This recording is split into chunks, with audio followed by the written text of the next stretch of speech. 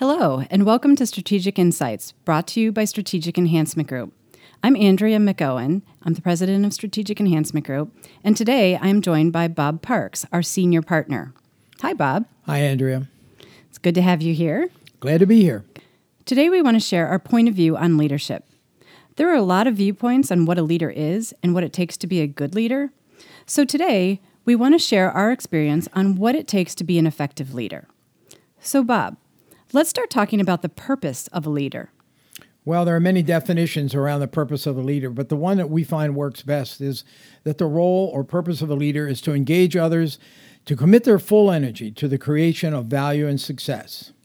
So let's break that down. There's two parts to that. The first part is engage others to commit their full energy. You can't make people be engaged.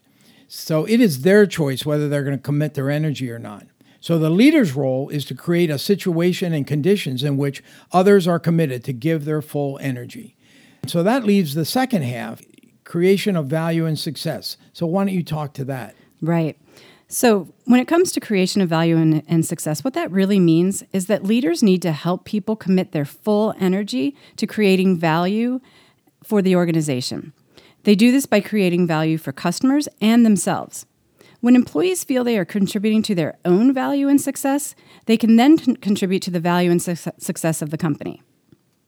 You know, leaders who understand this definition and understand their role in this, understand also that it's their purpose to create the conditions necessary for employees to achieve high performance. With a sense of personal fulfillment, we know that performance with fulfillment go hand in hand. People will not achieve sustained high performance without feeling fulfilled. And at the same time, people will not feel fulfilled at work unless they are performing at a high level. The two go hand in hand. That's right. When it comes to being a good leader, we know there are two critical elements, form and essence. So we'll talk about each of those. Form, I think, is what everybody thinks about, in terms of what it takes to be a good leader. It's the skills and the knowledge a leader must have. It's what they do as a leader. This would be setting goals and priorities, coaching and developing their employees, delegating, and etc.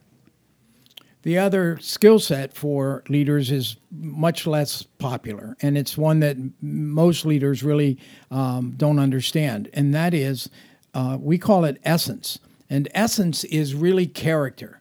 As you define character, it's your value system. It's what drives your sense of integrity, your empathy, your compassion, your trustworthiness. And employees need this in a leader, and they need to see this in a leader.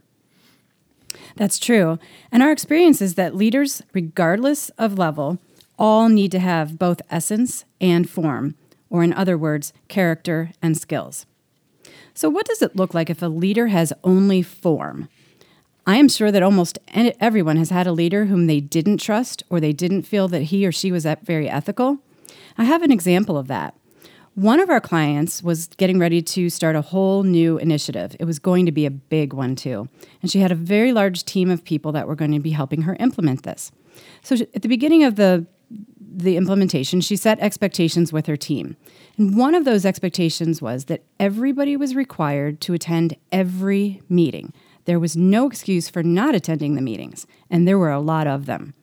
Well, the problem was that when it came to these meetings, she ended up being a no-show. In fact, she ended up not coming to over 50% of those meetings. That's not really demonstrating that she respected them or that she respected their time. Bob, you have an example of the opposite. Yeah, while not as prevalent, I'm sure that there are some people who can relate to working with a leader who is all essence but very little form. These people, everyone loves. I mean, they love their manager. Their manager trusts them and trusts them to be committed. However, they lack the ability or the skill to focus that commitment and get anything done. One example that I'm more familiar with is the inability of a leader to hold people accountable, to set goals and objectives, to coach them when they make a mistake, even to fire people that deserve to be fired. And the end result of that is that the leader now is unemployed and the organization is struggling to try to get back to profitability. Not a good situation. No, not at all. So, to bring this to close, effective leadership is about the integration of essence and form, being clear on our purpose and who we want to be as a leader, and having the ability to execute on that purpose. To be an effective leader and engage others in fully committing their energy and talents to the organization, you must have both form and essence. If you would like to learn more or have any questions, please reach out to us at strategicenhancement.com.